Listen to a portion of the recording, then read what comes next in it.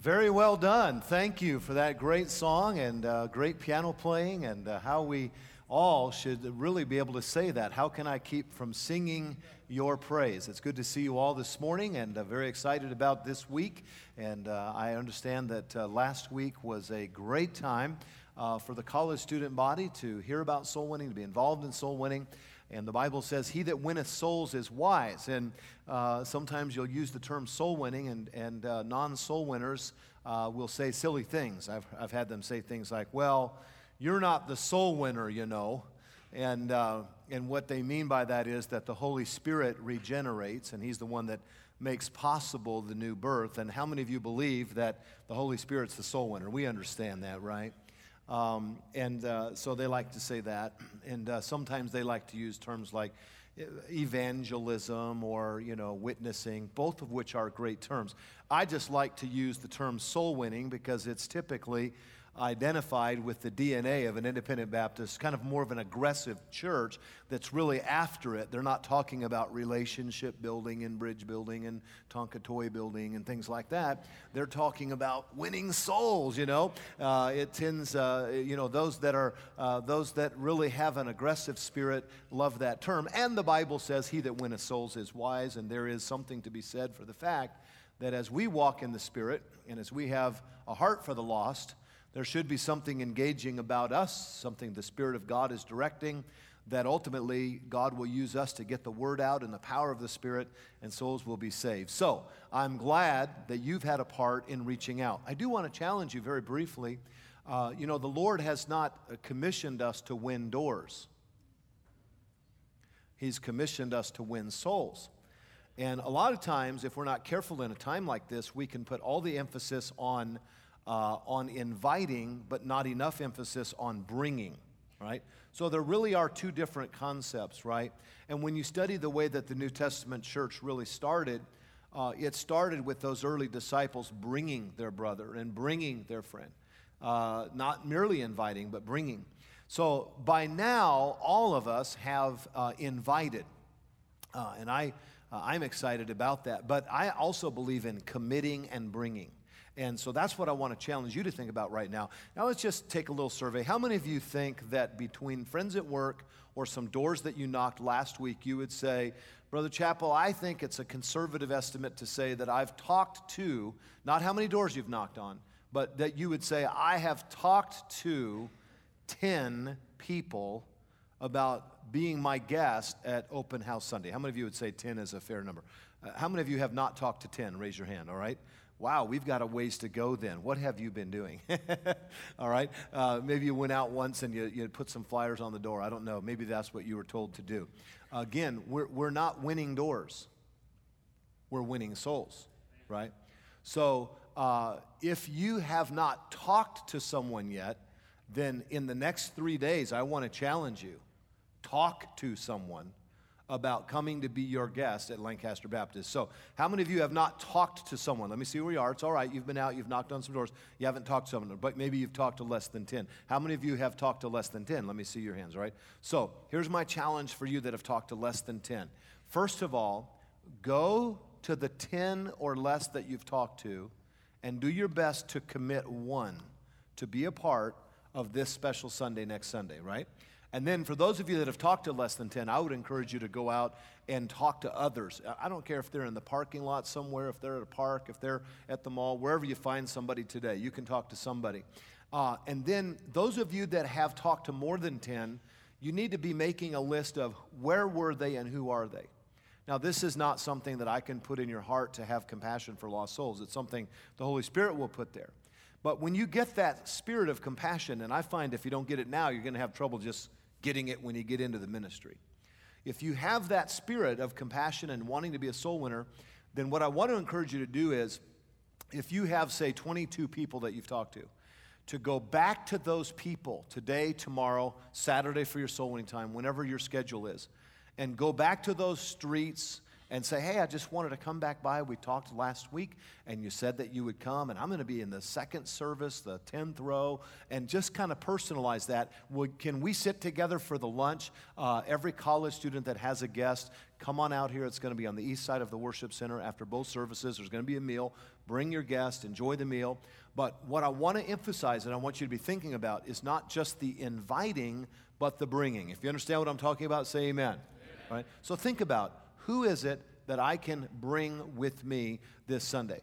And I know yesterday as I went out and knocked on a bunch of doors, I had several people that committed to me. But I'm going to go back by those homes Saturday and just quickly, hey, just want to remind you, tomorrow's the day, and get those commitments from those folks. And so what I'm talking with you about right now is the difference between some men who run 40 and some who run 400 or 4,000.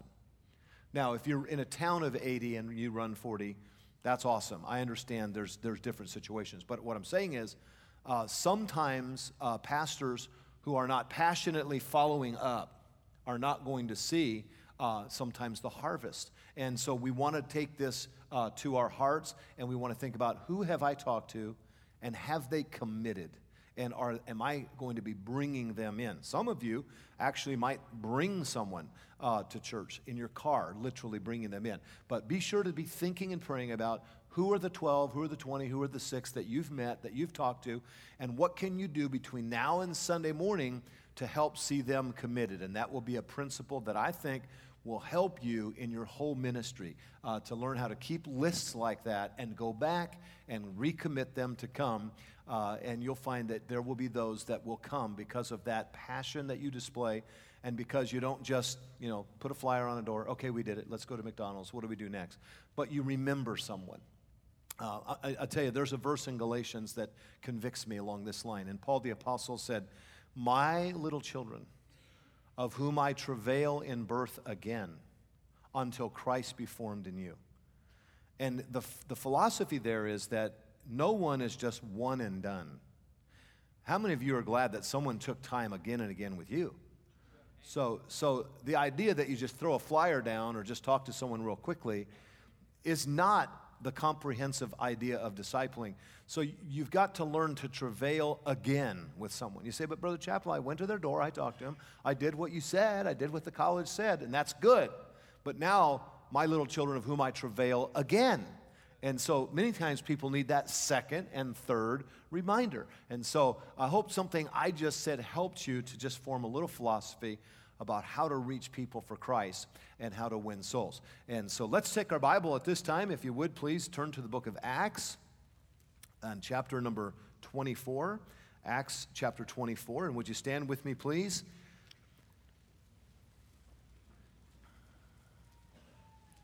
We had a tremendous missions trip to Romania, and I appreciate your prayers. And in the month of November, coming up just right around the corner, my wife Terry and I are going to host a kind of a pizza night for all the students. I think it's on a Sunday night. We'll announce the date.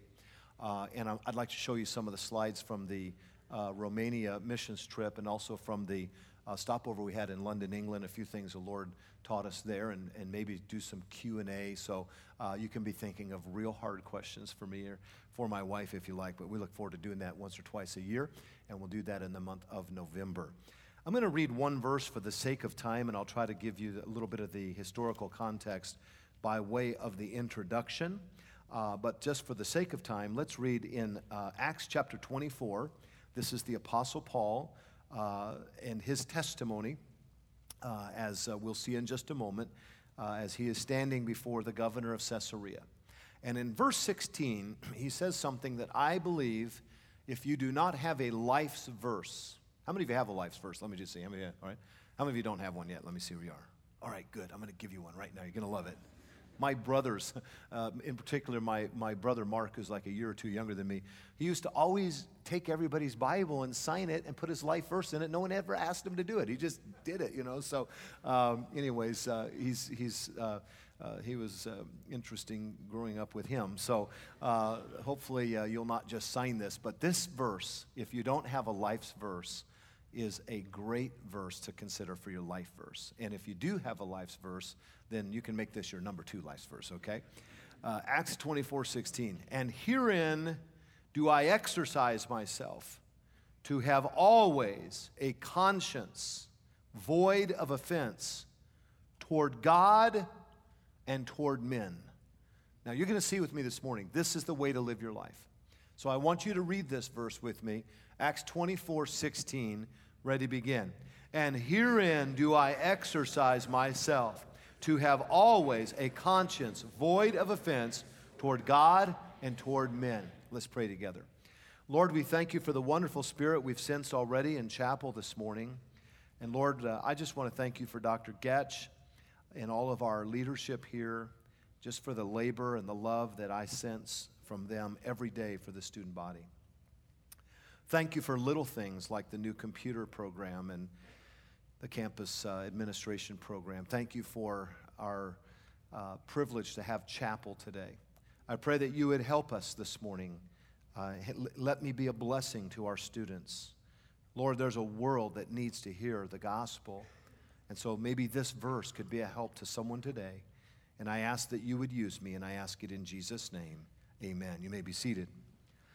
In our text this morning, we have Ananias and Tertullus accusing the Apostle Paul. If you'll look back briefly, you'll find in verse 1, after 5 days, Ananias the high priest descended with the elders and with a certain orator named Tertullus, who informed the governor against Paul.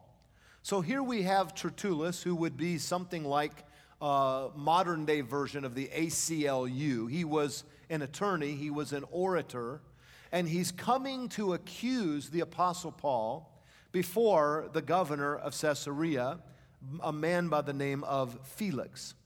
And as this accusation is being made against the Apostle Paul, as you read through the early portion of Acts 24, the Apostle Paul, amongst other things, is referred to as a pestilent fellow. Notice that in verse 5. We have found this man to be a pestilent fellow. He is a ringleader of the Nazarenes. He is being referred to as a problem, if you will. Now, mark down in your mind, preachers, that if you intend to stand for God, there will be times when the world views you as a troublemaker. Because everyone else is doing gay marriage, why won't you?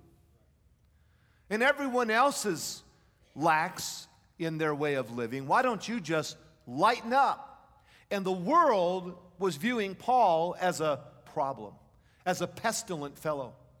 And so oftentimes in society today, in a culture like ours, when someone says, well, I believe the Bible is the Word of God, that's my authority, and I believe that men and women ought to follow the teaching of the Word of God, that God's Word is given to us without error. When you have these standards and these convictions, the culture at large does not appreciate the position that you take on the Word of God.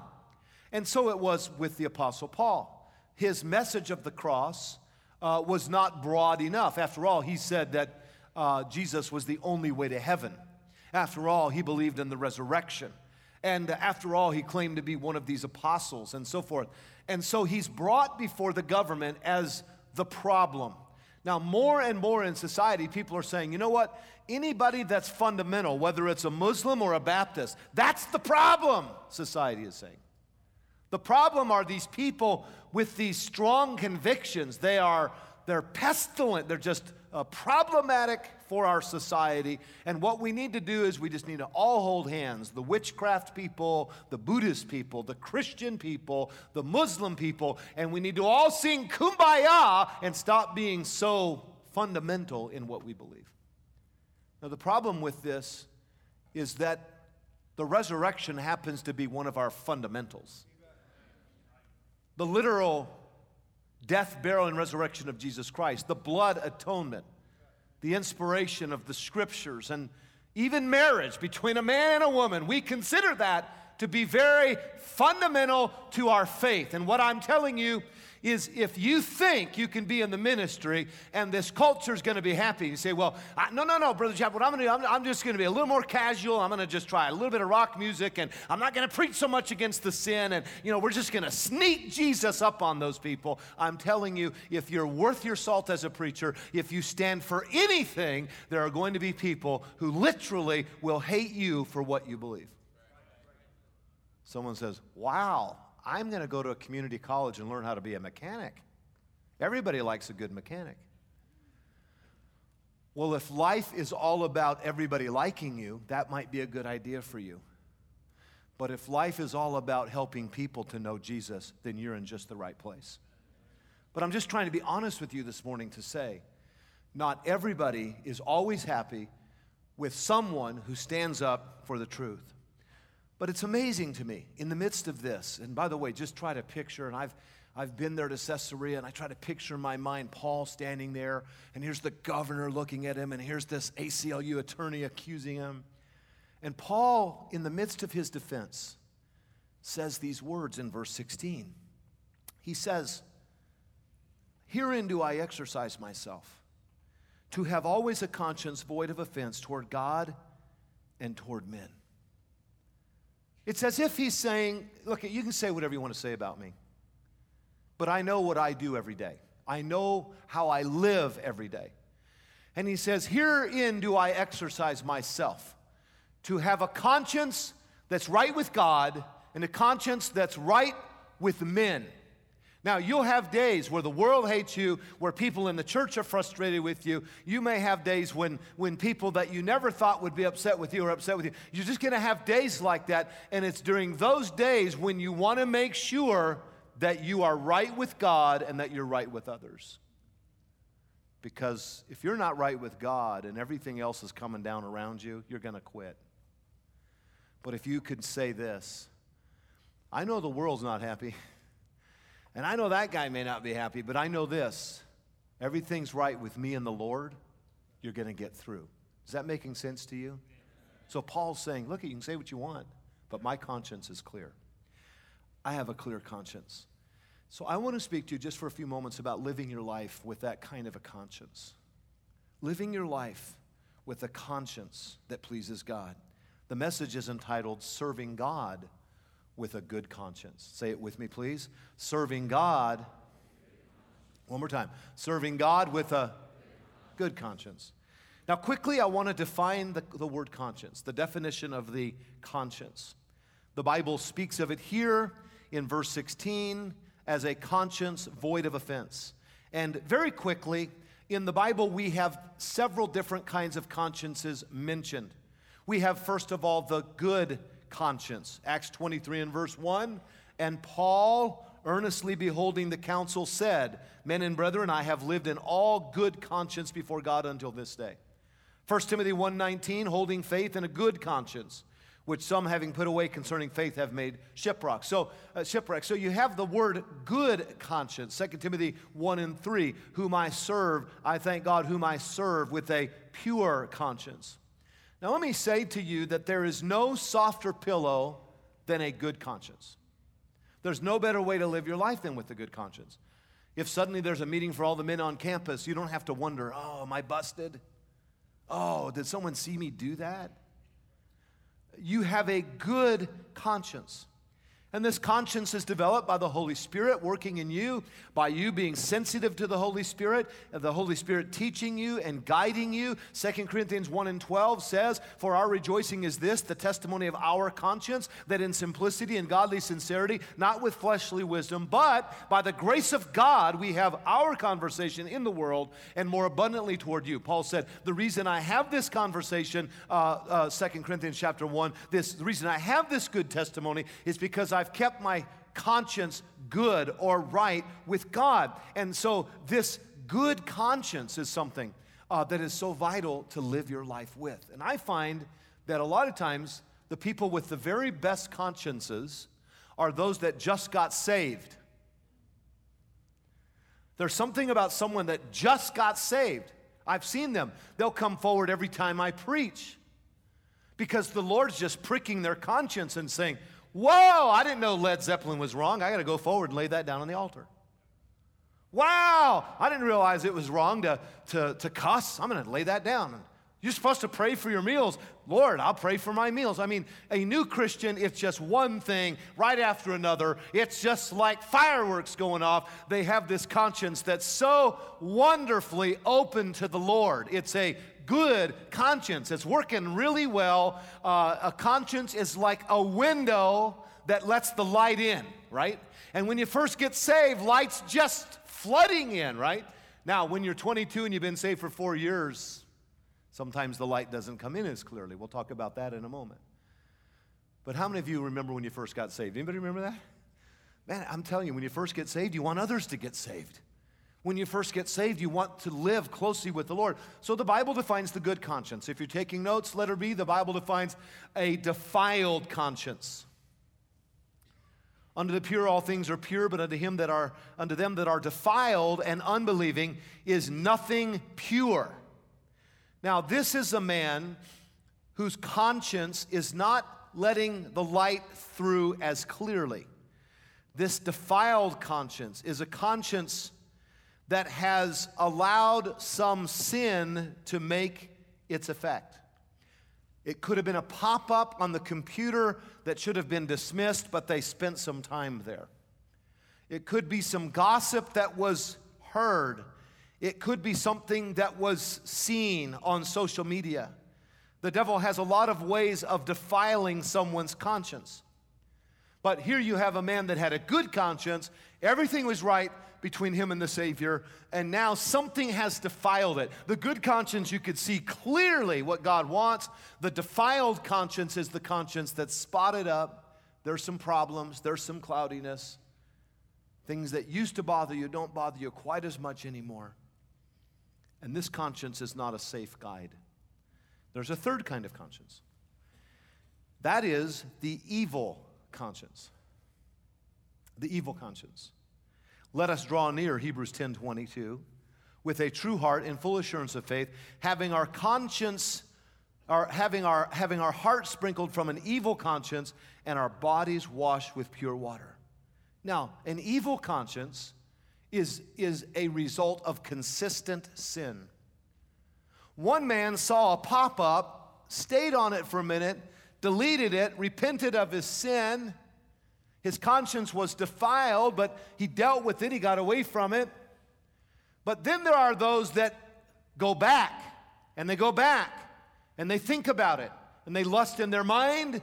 Sometimes they have negative thoughts. They gossip. Sometimes they're involved in various forms of sin, and their conscience is no longer tender to the Lord.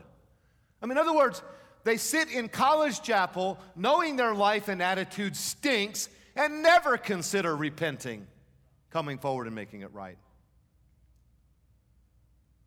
It's an evil conscience. I think of a man named Lot who had an evil conscience in the Bible. I mean, come on. Lot, most scholars would agree, had faith in God. But he's sitting in the gates of Sodom and Gomorrah, yucking it up with them, having a big time with them. Why? His conscience was evil. He no longer cared about what God thought. And we see this. I remember a man sitting in my office telling me that he was going to leave his wife, had already begun living in adultery. I was confronting him of his sin, and he's telling me, you know, and I've never felt closer to God in my life. Evil conscience. Evil conscience. No longer able to really feel the convicting of the Lord. That leads us to the fourth kind of conscience. It's the seared conscience. 1 Timothy 4, now the Spirit speaketh expressly that in the latter times some shall depart from the faith, giving heed to seducing spirits and doctrines of devils, speaking lies and hypocrisy, having their conscience seared with a hot iron. This person's conscience is so limited in its ability to feel the conviction of God that the person will accept and propagate false teaching. This person with a seared conscience.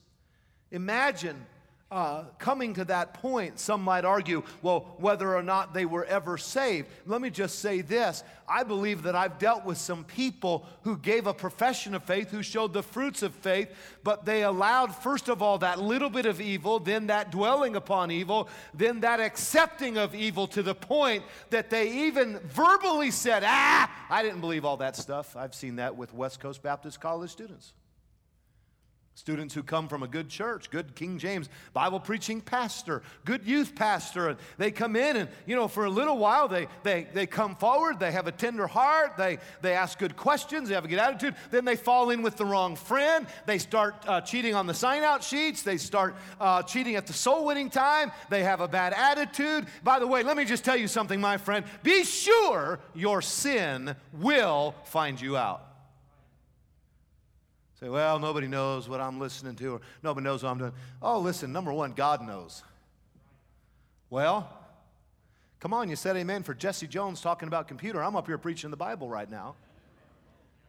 I said, be sure your sin will find you out. And then you'll confront this person. Hey, it's come to our attention that you've been off campus doing this or that. Yeah, well, whatever, that's just what fundies believe. No, that's what Christians believe. Yeah, well, whatever. I can go to Hillsong and play the piano because you can be gay and go there. Fine, listen, you can be gay and do a lot of things, but I'm going to tell you something. You have an evil conscience to think that you can live in sin and debauchery and still please God. It is not pleasing to God to continually live in sin. It just doesn't work that way. You can say all you want about church or your former pastor or the dean of men who called you in, but I'm just saying, the conscience. There are several kinds of consciences. And for the sake of time, how many of you would agree with me that all of us want to live our lives like Paul with a good conscience? If you're with me so far, say amen. I mean, nobody wakes up and says, well, today, let's see how I can defile my conscience. Let's go surfing the web for defilement. Nobody does that.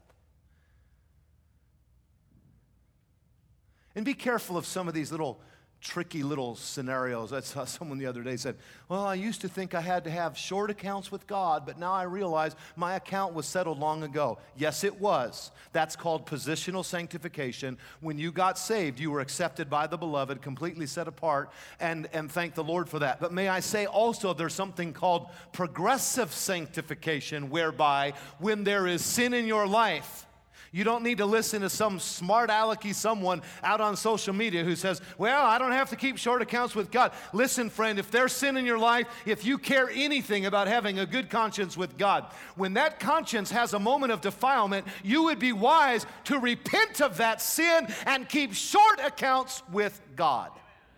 These people say, well, I'm under grace. I can just live however I want to live, and I don't have to repent of my sin. I can just go ahead and go on and do whatever I want. That is a lie from the pit of hell. Grace is not your license to sin. Grace is God's way of teaching you to be holy for the Lord Jesus Christ. Many today have perverted the doctrine of grace. So I say to you that every one of us should wake up and say, I want to have a good conscience before the Lord. I want to live my life as the Apostle Paul, who exercised himself this way. So we see the definition of the conscience. I want you to notice, secondly, this morning, the development of the conscience. So if everyone here would say, well, Brother Chappell, I want to have a conscience that's right with God. I want the light to shine in. How many of you, even this morning, in this sermon, want the light of Scripture to come right into your heart? How many of you want that this morning, right? Who doesn't want that? Raise your hand. I'll talk with you afterwards. Anybody doesn't want that? Listen, if you have a spiritual mindset, you want the Word of God to come right into your heart. You don't want to have grease on the window. You don't want defilement keeping the light out. You want the Word of God to come in your heart. So if that's what you want, let me tell you how that is developed in your life. Notice what Paul says, back to verse 16. And herein do I exercise myself. All right, let's say that together. And herein do I. In other words, keeping a right conscience is not something that happens accidentally. You see a pop-up, boom, you reject it. You see something that used to be a temptation to you, like men who have said to me, I don't even walk by the liquor in the grocery store. I just don't want to get by that. Why? Because it pulls to their conscience. So they stay away from it. In other words, it's an exercise for them. They work at it. It's a discipline in their life. So let me talk with you about exercise. First of all, exercise requires a goal, okay? People exercise with a goal in mind. It might be weight, it might be cholesterol, it might be many different things for people who exercise. Paul said in 1 Corinthians 9:25, "And every man that striveth for the mastery is temperate in all things. Now they do it to obtain a corruptible crown, but we an incorruptible." One songwriter said it this way. He said, "Take time to be holy. Time rushes on. Spend much time with Jesus alone." So every one of us need to realize that exercise requires a goal. Now, you say, "Brother Chappell, listen carefully now. What is the goal with respect to my conscience?" What is the goal? Here's where some college students mess up, so listen very carefully. The goal is Jesus Christ. Say it with me. The goal is Jesus Christ. One more time. The goal is Jesus Christ. Why do we want to have a right conscience? So that when everyone else is in trouble, we're not in trouble? That's secondary. Why do we want to have a right conscience? So that we can not be in trouble with the dean of men? That's secondary. The goal of having a right conscience is that you want to have Christ preeminent in your life. 1 Thessalonians 4:1. "Furthermore, then we beseech you, brethren, and exhort you by the Lord Jesus, that as ye have received of us how you ought to walk and to please God, so ye would abound more and more." Listen to that phrase, to please God. The goal of the Christian life is to live for the Lord, to please the Lord. And I know some say, "Well, I don't have to do anything to please God because I don't even have to keep short accounts with God because I'm just completely accepted." If you don't have to do anything to please God, why does it say in the Bible that you can please God? All right, turn if you would to 2 Timothy chapter 2 and verse 4 real quickly. 2 Timothy chapter 2 and verse 4. Because the goal of sanctification is the Lord. It is pleasing the Lord, and it is not wrong to desire to please the Lord. We should desire to please the Lord in our life. 2 Timothy chapter 2 and verse 4. 2 Timothy chapter 2 and verse 4. I want all the men to stand, please. Let's read this together. All the men. Ready? 2 Timothy chapter 2 and verse 4. Men, ready? Begin. "No man that warreth entangleth himself with the affairs of this life, that he may..." So that he may do what? Please him. How many of you men want to please Jesus? Now, I think it's great. Like if you say, "Brother Chappell, I hope someday you'll be proud of me as a graduate." I hope I will be too. That would be a wonderful thing. But there's something more wonderful than that. And that is that you would please the Lord. And if someone says, "Well, I don't have to do anything to please the Lord," they're misunderstanding. You don't have to do one thing to be saved. You don't have to do one thing to be loved by God. You're loved. You'll never be any more loved by God than you are right now. He loves you. But your goal in life should be to please the one who loves you so much. This is what the Bible says. You may be seated. So we have a goal as a church to please Christ, as individuals to please Christ. Now look at a list of rules does not necessarily please him, but living with a good conscience pleases him. So if having some rules helps you to keep your conscience right, nothing wrong with the rules. Now, I'm afraid some of you didn't get that, so I'm going to say it again. A list of rules does not please God. Having a clean heart and a pure conscience pleases God.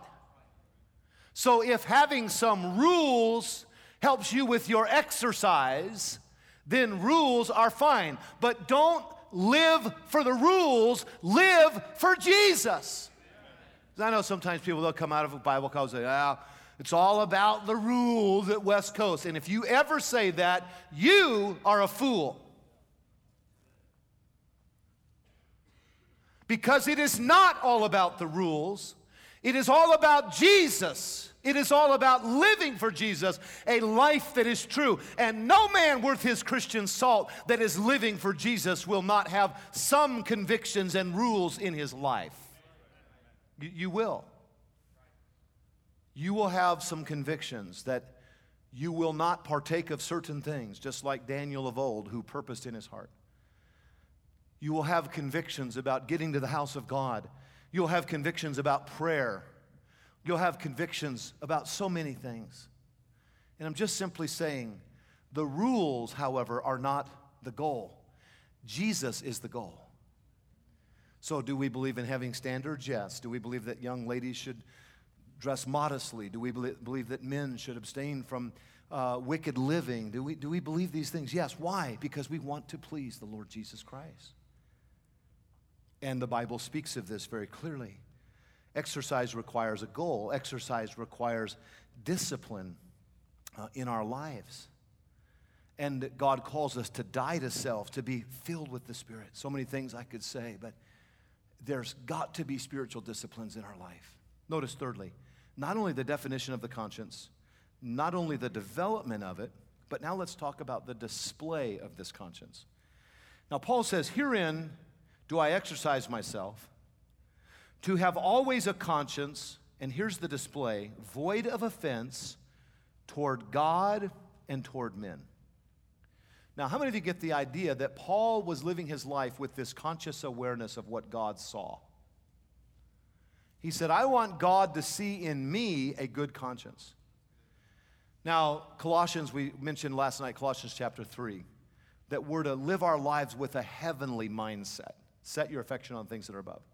So, God says, I want you in your life to live with a clear conscience in two areas, two venues. First of all, toward the Lord to have a clear conscience. Toward God to have a clear conscience. Blessed are the pure in heart, for they shall see God. We're to be separated unto God. Many times we preach about separation. We'll preach about separating from the world's music, the world's dress, the world's styles, whatever. But you know, Romans chapter 1 and verse 1 says, Paul, an apostle, separated unto God. Separation is not first away from the world. Separation is first unto God. God calls us to be separated unto Him. The Bible says in 1 Samuel 16 and 7, but the Lord said unto Samuel, speaking of Eliab, David's elder brother, look not on his countenance or on the height of his stature, because I have refused him. For the Lord seeth not as man seeth, for man looketh on the outward appearance, but the Lord, say it with me, looketh on the heart. I hope you live your life with that in mind. I hope you live your life with this fact that God sees your heart. Now, sometimes I think I might have some discernment to tell how someone's doing, and sometimes I might see a student whose spirit doesn't look right, but you know, I'm not always right about that. I've gone up to a student, like, hey, man, what's your problem? What's going on? You know, they'll start like crying, like, you know, my dog just died. I'm like, oh, okay, good. I'll pray for your dog, or you know, whatever the problem is here. You know, and I can sometimes guess wrong, but God always knows. He knows your heart. He knows my heart. And Paul said, I just try to live my life every day in such a way that when God sees my heart, even though the governor's accusing me, that God knows my heart, that my heart is right toward God. Standards are not the goal. God is the goal. And the reason that we put some standards in our life, and there's lots of little things I've tried to do as a preacher, some things that I might do and some things I might advocate, you may not understand till you're a preacher. I don't go to the liquor store to buy sunflower seeds. It's just a standard I have. I don't want children seeing me in there. Say, well, you know, you don't have to worry about that. It's all good. No, I think that way, and I think men of God think that way. Someday you might have a youth group watching you. Someday you might have 37 deacons who love you and pray for you. Someday you might have 10 grandchildren. I don't apologize for having certain standards in my life that might be a good testimony for the flock, but I have those also because I want the Lord to be pleased with my life. Paul said, I exercise myself for this, so that toward God I have no offense. I want to have a heart that's right with God. And so he says, herein do I exercise myself. Now, you guys that are younger, exercise. I saw one of you guys jogging yesterday, just like a little deer, just running around the campus. Some of us, it's more like a hippo, you know, just trying to get going, you know. I get on some of these machines and I try to keep things moving. It's not always easy to have standards. It's not always easy to have your prayer time. It's not always easy to do the right thing. But it's always wonderful to know that you're doing what God has called you to do. So he says it's toward God. If you're going to be faithful in the ministry, and I don't care if you teach second graders or if you preach a citywide revival for 10,000 people, if you're going to be faithful in the ministry, there's two areas that are going to matter. Number one, how's your testimony toward God? And number two, how's your testimony toward men? Toward God and toward men. Now, I've touched on this briefly toward men. I mentioned my grandchildren. I mentioned the deacons. But let's look at this just briefly, because Paul said that I might have a conscience void of offense toward God and toward men. So how does that work? First of all, it works through sanctification. Now, sanctification is a doctrine that's under attack. And I've been very direct in my class with my practical theology class, just trying to talk about some of the trends of the day this particular semester, because there's so much shifting that's taking place. When it comes to the matter of sanctification, the Christian life is still a holy life. God says, "Be ye holy, for I am holy." In fact, turn if you would to a verse, because I want you to see this for a minute. 2 Corinthians chapter 4. This is a Bible college, so we're allowed to turn to lots of verses. 2 Corinthians chapter 4. You have your Bible? Good. All right, find it. 2 Corinthians chapter 4, verse 2. I'm almost done, sort of. So listen carefully and quickly.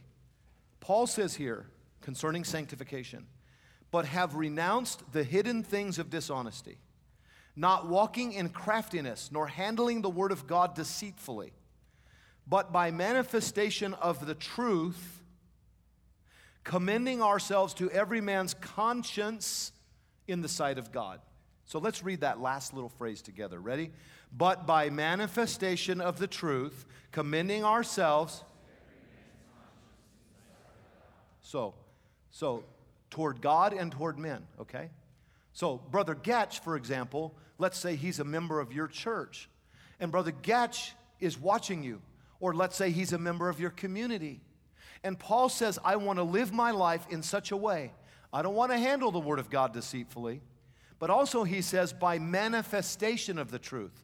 Manifestation, listen class, is not just what I preach, it's the way I live. Is everybody with me on that?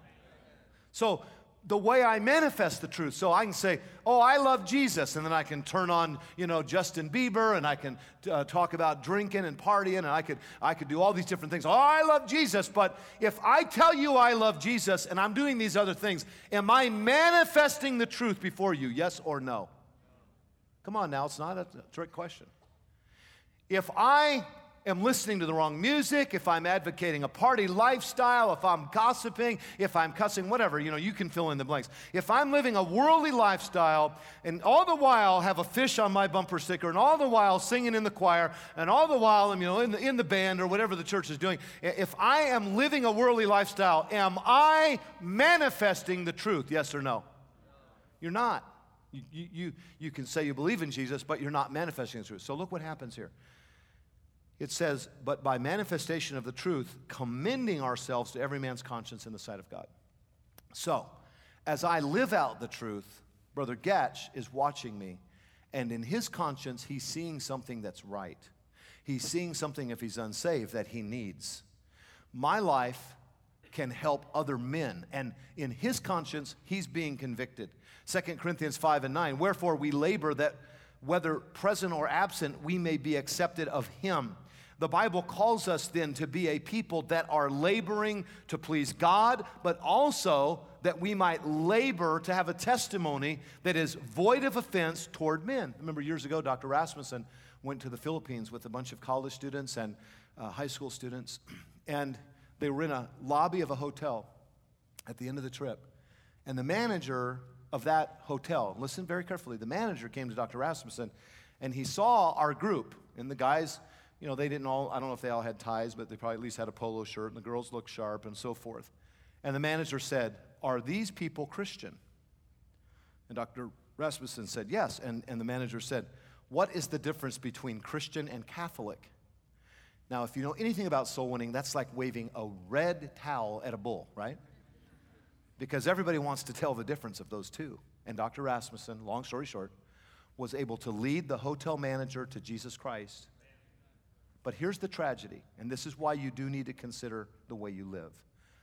You need to consider the manifestation of your gospel. Why?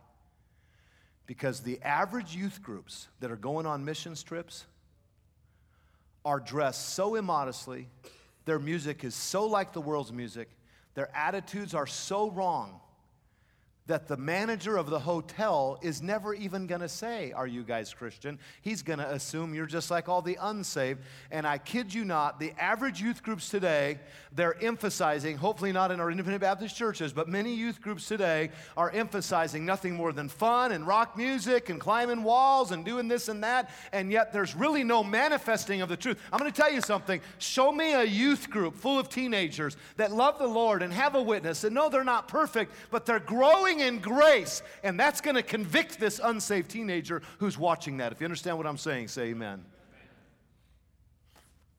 And so Paul said, I've tried to live my life in this way, that I would not have offense toward God, and listen, that he would not have done anything that would have caused others to stumble.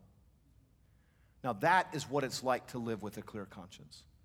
And if you go to work at Michael's Warehouse today, and you're saying words and have an attitude just like every other unsaved guy, good luck trying to invite them to your church.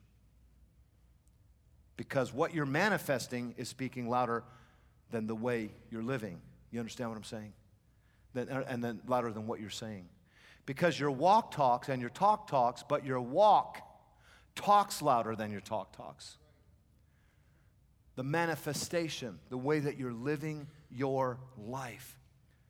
Now turn to one more verse. I want you to see this, 1 Corinthians chapter 8, verse 9. And hold your spot there in 2 Corinthians 4. 1 Corinthians 8, 9. Because some people say, well, I have liberty. I can live how I want. Okay. Since you brought it up. 1 Corinthians 8, 9. Everybody tracking with me this morning? 1 Corinthians 8, 9. But take heed lest by any means this, what's the next word say? Liberty of yours. And I think there's maybe even a little sarcasm there with the Apostle Paul. This liberty of yours become a stumbling block to them that are weak. Okay? There are many reasons that we do not drink alcohol, but one very simple one is this here. Because I don't want anyone coming into my home who struggled with this, seeing something in my house that's going to cause them to stumble. God says, don't do anything that's going to cause them to stumble. And he says, don't let this liberty of yours become a stumbling block. And we live in a day when people are abusing grace, they're abusing liberty. Even some independent Baptists now getting off into this thing, well, I don't have to keep short accounts with God. I can live however I want to live. And I just want to say, that is not biblical thinking. Use not this liberty of yours to become a stumbling block for others. I can watch any old movie I want to watch. I don't care what the college says. I'm out of here. I'll just watch whatever I want to watch. Somebody's watching you go in there. Say, well, Pastor Chapel, nowadays you can just watch it on your iPad. Someone's looking on your iPad. Make sure that you're not doing anything toward men that would lead them away from Jesus Christ, but that your life is leading them to Jesus Christ. I had a mailman one time that was coming to our church. And again, some of the principles I teach, some are like, wow, man, that's just so much. Well, I'm speaking to you from not a freshman in the dorm. I'm speaking to you as a pastor. Is that okay? So let me tell you about a real life story. This guy's coming to our church, and he'd been saved previously, but he was struggling about getting baptized. So finally one day he comes up to be baptized in the old building, and he got baptized. And afterwards he said to me, he said, you're probably wondering why it took me so long to get baptized, weren't you? I said, well, yeah, I kind of wondered. We'd asked you several times and so forth.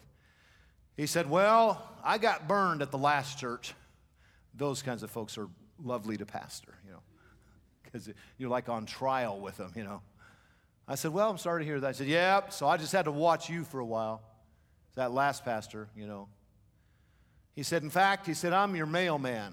He said, for the last 2 years, I've watched every piece of mail gone into your mailbox. He said, in fact, my wife and I have just kind of watched you and your family around the community in different ways. He said, we've watched your wife go in the grocery store and just seen what she's put into the basket. He said, in fact, sometimes My wife just follows your wife all the way around Walmart. And I got to thinking to myself, that is the most ridiculous thing ever. That's a full-time job right there. Follow my wife around Walmart. And he said, so we've been watching you for a few years. And we decided that God would be pleased if we got baptized here at Lancaster Baptist Church. I wish I could tell you that I've never done anything that discouraged someone's faith. I don't think I could say that. But I'm sure glad that that man saw nothing in me that would hinder him from doing the right thing. That's why it's important to have standards. That's why it's important to have a testimony. That's why you need to be careful of those who belittle sanctification and who talk about their liberty and their grace while they have less and less of a stand for Jesus Christ. Because the Bible says, use not this liberty of yours to become a stumbling block. If you are a stumbling block, you can't say what Paul said. Paul said, herein do I exercise myself, to have a life that is void of offense in two areas, toward and toward. Say it again, toward and toward. Toward God and toward men. And if you're going to be in the ministry, those two things matter. Now, one time I had an evangelist say to me, I don't care what men think. Doesn't that sound spiritual when people say that? I'll preach wherever I want to preach. I'll do whatever I want to do. Now listen, the fear of man is a snare. I understand that. But there's another Bible verse that balances that. The fear of the Lord is the beginning of wisdom. So I think it does matter what God thinks, and I think it does matter what men think. It's called a testimony. It's called having the right testimony. So if you're going to have the right testimony toward men, it will be in two areas. First of all, sanctification, so that nothing I do is a stumbling block. And finally, and we'll close, if you're going to have the right testimony toward men, you must be a soul winner. How can I have a good conscience toward my neighbor if I've never told him how to go to heaven? How does that happen? Now someone says, oh, here we go again. You know, everything at West Coast boils down to separation and soul winning, separation and soul winning. Welcome to my country. If you have a better answer, you come up here and tell me afterwards. How do you keep a good conscience toward people if you don't live a separated life and if you're not a good soul winner? How do you have a good conscience? How do you work with someone at Rite Aid for 2 whole years and never tell them that Jesus died for their sin? And how do you have a good conscience in that way?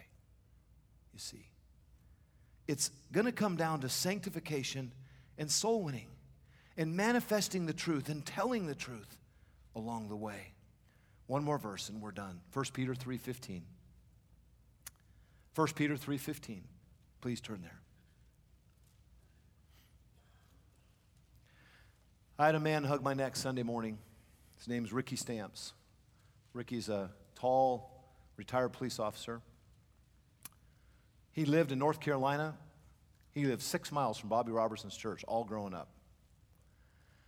And he never went there. He didn't say they made him feel unwelcome, but he said in the South, a lot of people go to black churches or white churches, and he just never went there because he thought it was a white church. Now, I know Brother Bobby would have been glad to have him, but that was his feeling about it.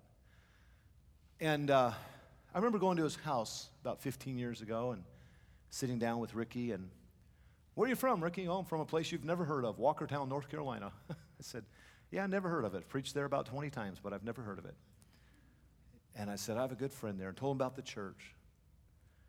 And he said, Pastor Chappell, I've been watching Lancaster Baptist Church. He said, I watch those college kids when they come up and down the streets. He said, I see them in Starbucks. He said, there's something different about those kids. And he said, I'd like it if my teenagers would grow up to be like some of those college kids. And I said, well, the difference is Jesus Christ, Ricky. And after a little while, I was able to lead Ricky to the saving knowledge of Jesus Christ. In part because he'd been watching. And I want you to see this as we close. 1 Peter 3:15. But sanctify the Lord God in your what? And be ready always to give an answer to every man that asketh the reason of the hope that is within you in meekness and fear, having a good conscience. that whereas they speak evil of you, and by the way, they will. I told you that in my introduction. They're going to speak evil of you. Whereas they speak evil of you as of evildoers, listen, that they may be ashamed that falsely accuse your good conversation in Christ. Students, I just want to challenge you with this. And this message is not a guilt trip. This is a challenge to live your life with a conscience. You have a conscience. The Holy Spirit touches your conscience. With a conscience that is void of offense toward, say it with me, God and man. So how you doing? It's that simple. Is there something in your heart that you know is not right with God? Listen, if there is, that's why we have an altar call. Why would you let a defiled conscience become an evil conscience, become a wicked conscience? Why would you let that happen to yourself? Why would you get to the place where you could leave your wife? Why would you get to the place where you could smoke marijuana? Why would you get to the place where you could openly blaspheme God and never think about it? Why would you get to that place when you could make it right today if there's something in your heart that's not right with God? Then deal with it today. And then let's make it practical. What about being right with men? Don't say, well, I don't care what that guy in my dorm thinks. You should. You should have a testimony that's right with him. How's your testimony in the dorm? How's your testimony at work? How's your testimony at home? Do you have a good conscience towards your younger brother? Do you have a good conscience towards your parents? Do you have a good conscience where you work? Is everything good there? Because Paul said, as he was surrounded by the powers of the day, you guys can say what you want, but I know what I know because I exercise myself to do this every day. To have a good conscience toward God and toward men. And let me just close by saying, that's a great way to live, and that's a great way to die. Right with God and right with men. And so I just want to challenge you today to have that conscience, to manifest that conscience, and to have some rules or standards to help you keep that conscience, not because it's about rules, but because it's about living for Jesus, a life that is true. May God help us to have that conscience.